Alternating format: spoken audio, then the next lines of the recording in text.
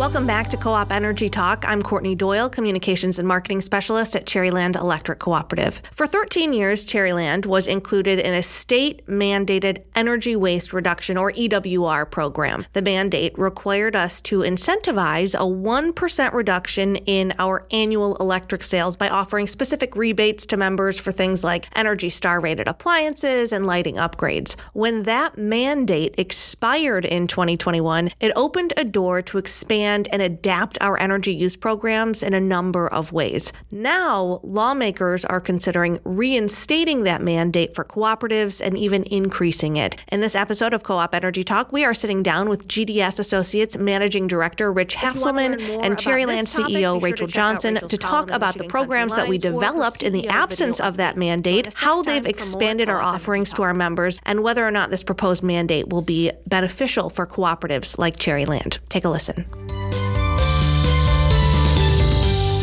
Well, thank you both, Rich and Rachel, for joining us today. Your very busy schedules, taking a little time. Before we dive into some of the really exciting stuff, Rachel, can you give us a brief overview of what the old EWR energy waste reduction requirements were and what changed in 2021?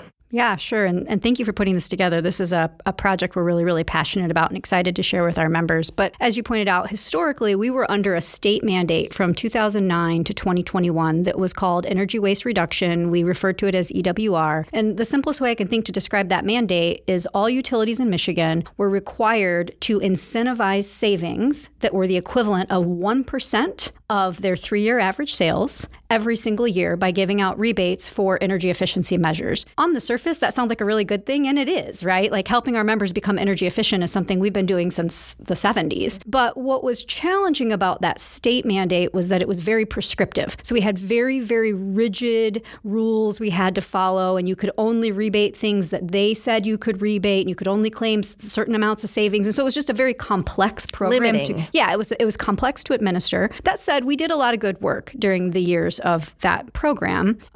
We rebated everything from light bulbs to room controls with hotels and just really made a lot of progress. But what we found as we got towards the last few years of that program, we are 95% residential utility. Most of our consumer members are homes. And so we kind of ran out of those big ticket items to do energy efficiency investments that made a big difference and helped us meet the mandate. It got harder and harder and harder, more and more expensive. So more squeeze, less juice, I guess is the best way to describe where we got to with that mandate. In addition to that, like I said, it was very administratively burdensome for us. Over the 13 years of the program, we spent about $3.5 million meeting that mandated requirement, but only a little over half of that was actually going out in rebates. A lot of it was just really, really complex reporting requirements. So what happened with that mandate in 2021, or at the end of 2021, co-ops and municipal utilities in the state of Michigan were exempted from the mandate. And that wasn't accidental. That happened because the legislature and the Public Service Commission at the time said, we recognize this is just really administratively burdensome for very, very small utilities. And so instead of having you follow the state's reporting requirements, we'll let you run programs that you design in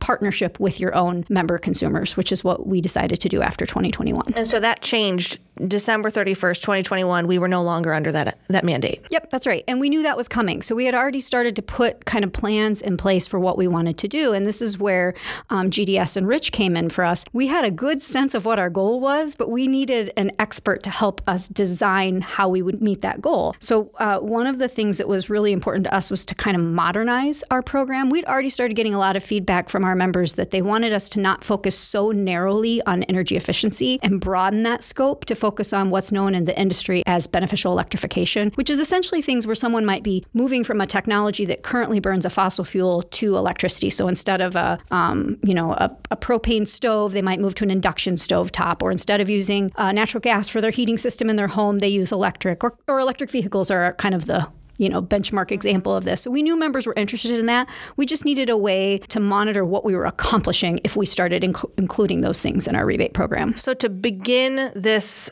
new road of building Cherryland's own program that does keep the environment in mind, does keep that carbon reduction in mind, we needed to find a way to set that benchmark, right? Yep. And what I really wanted to see happen, and what has happened now, is to move away from measuring energy waste reduction and instead start measuring greenhouse gas reduction. I think it's more modern. I think it's more in tune with the world we live in today, but also, just to be totally candid, I believe that in our future, we will be regulated for greenhouse gas emissions. So this was a way of setting Cherryland up to be successful in a greenhouse gas regulated world, and also giving us just and Rich can certainly talk to the details of this, but by measuring greenhouse gas reductions, we were able to bring efficiency and beneficial electrification together into one benchmark we were trying to move. So before we get into exactly how we got that benchmark and how we got a way to track that, Rich, can you explain to us a little bit, who is GDS? What do you guys do? Thank you. GDS is an energy consultancy. We do specialize in the utility sector, and we really cover the whole value chain of electric utilities and gas utilities, but everything from power supply, procurement, planning, transmission and distribution, wholesale and retail rate design, and down to the customer-facing programs, which is really what this is about, looking at energy efficiency, beneficial electrification, really how does a utility manage its load or help optimize its members or consumers' energy consumption. So when Cherryland came to you and said, okay, we're no longer under this mandate, we need to figure out how to track the benefits of essentially our rebate program, what was the first thing that you guys kind of said, okay, here's what we need to know and here's where we need to go? Yeah. So, the first step was understanding the goals, right? So where did Cherryland want to end up with this? And then secondly, well, where are you now? Right. And so that tells us sort of the journey we have to go on. And so we sat down and looked at how are the programs currently set up? Where are you heading with them? How are things tracked? Just the administrative processes and looking at databases and things like that to kind of just establish a good baseline of where are things now, so we can then see how to best move things forward to meet those goals. So what were some of those things, Rachel? Well, so one of the nice things about working with GDS and what really made us very confident they were the right partner for us was their willingness to design this model to incorporate data that was unique to Cherryland. And so we worked a lot with our power supplier, Wolverine Power Cooperative, to make sure that all of the power supply assumptions that were built into the model were accurate to our actual power supply portfolio. And then in addition to that, Rich and his team looked at not just it's called the Michigan Energy Measures database, which kind of says if you convert from this to this, here's what you save. But they pulled in a lot of other data from other sources to help us figure out not only how our power supply portfolio impacted our program, but also the types of technologies that we were rebating, going from technology A to technology B, what the impact would be. So a lot of different variables go into defining this really complicated equation, essentially, right? So what were some, I guess, if you could tell me as basically as possible, and I know that's really difficult to ask, what are some of those key variables that you need to consider when you're creating something like this? Yeah, so Rachel touched on some of this. Sort of the starting point was understanding the greenhouse gas profile and how do changes in electricity consumption impact Cherryland's contribution to emissions, but also then thinking about, in the world of beneficial electrification, if you shift someone, say, from a propane furnace to a heat pump, what are the greenhouse gas emission benefits by reducing that fossil fuel consumption? So that was sort of a starting point, just to understand that energy balance and the impact on greenhouse gas emissions. Then we started looking at, okay, how are the programs designed, structured? What are the things we focused on ended up being primarily water heating and space heating for the electrification component. And we looked out at the industry standards for different equations. There's a number of states in the Midwest and elsewhere that are moving in this direction of more focus on greenhouse gases. And so they've developed some standard equations, and we were able to adapt those for Cherryland's specific case, which is a different climate, potentially different mix of customer types and things like that. So we built up the analytics around each of the types of equipment that would be electrified to be able to calculate then the energy impacts and then the greenhouse gas emissions that come from that.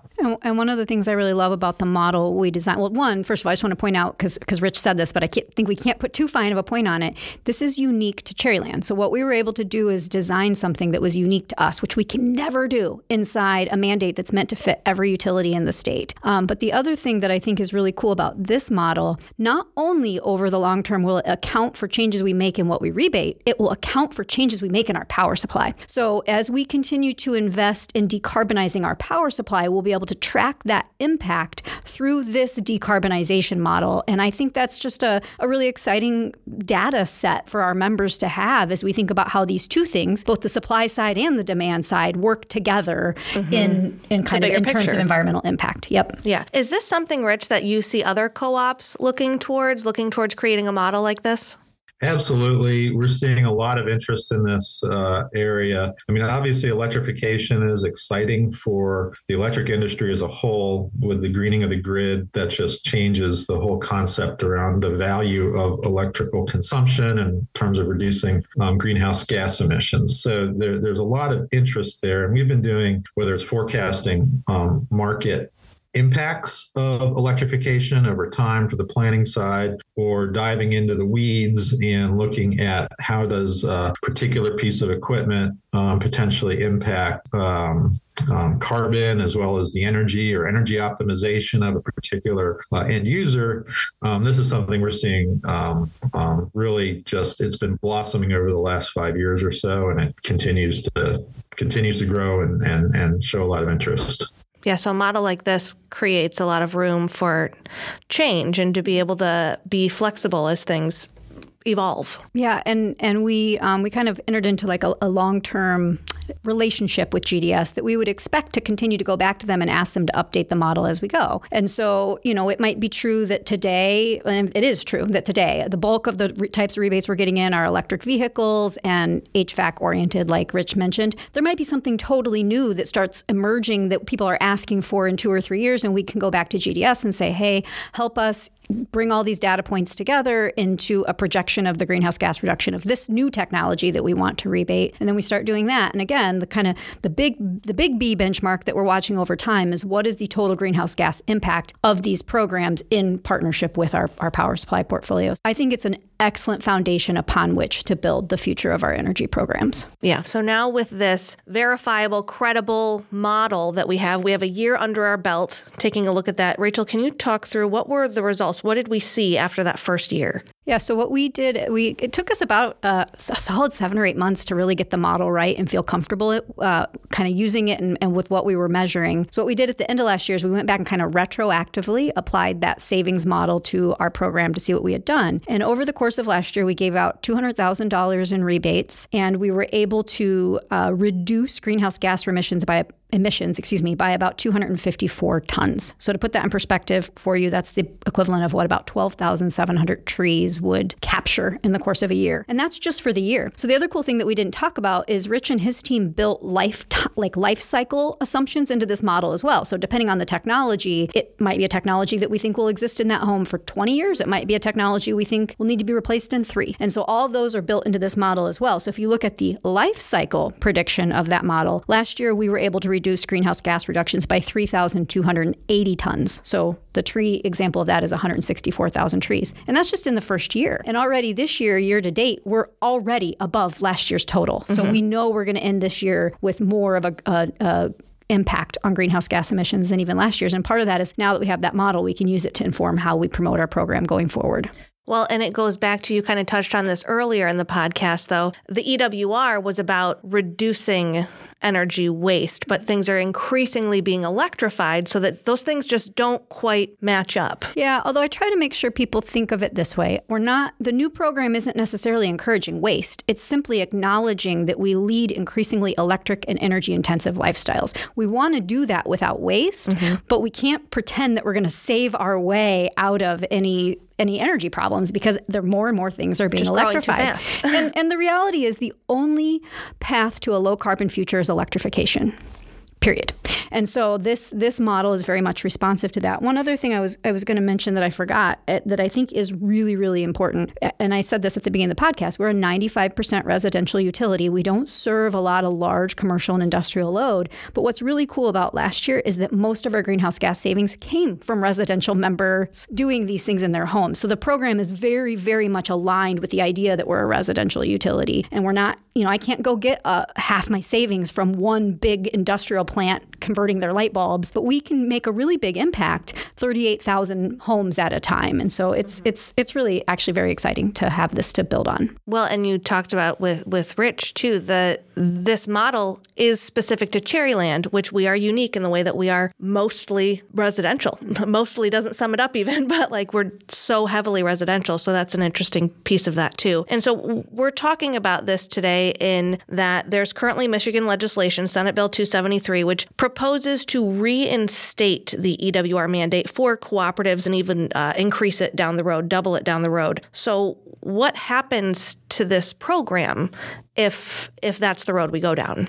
I think the challenge we would have, Courtney, is that we would likely not be able to run both programs because of the fact that we're lean. We can't staff to run endless numbers of administrative programs. So the most honest answer I can give you is if we get pulled back into the EWR mandate, all of this work will likely just sit, and we won't be able to continue to administer the program that we now know our members love. I mean, the feedback we're getting from our members is incredibly positive. So this would be a step backward, not just in terms of what we're accomplishing, but also in terms of our members' excitement about what we're accomplishing, which would be really unfortunate. And then you mentioned the doubling of the mandate. So what that would do, the proposed legislation increases the mandate from 1% to 2%. And I don't know that it is actually possible for us to meet that with just straight energy waste reduction. The average Cherryland home uses a little over 700 kilowatt hours a month. To put that in perspective, the average nationwide is about 1,400 kilowatt hours a month. We just don't really have a lot of waste to trim. And we've done most of that work under the old 13 years of the mandate. And we do, and I should say this, we do continue to rebate a lot of the same technologies. If you're doing an Energy Star refrigerator, I'm going to give you a rebate for that. If you're installing a new dryer, I'm going to give you a rebate for that. So we're still doing those things. It's just that we're finding less and less interest in them because most of the homes we serve now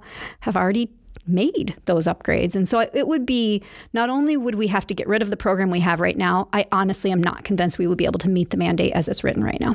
So it'd be more difficult to meet the criteria of the mandate, but also would be getting rid of an arguably more effective program when it comes to the overall goal. I think so. And I think that one of the things I'm really grateful to Rich and his team for is that they really did help us build a program that we're really excited about, that matches our goals. And yeah, it would be very unfortunate to have to backtrack on that. So before we finish up here, is there anything that can be done, or I guess what are we suggesting be done at Cherryland to keep the program as beneficial as possible for our members?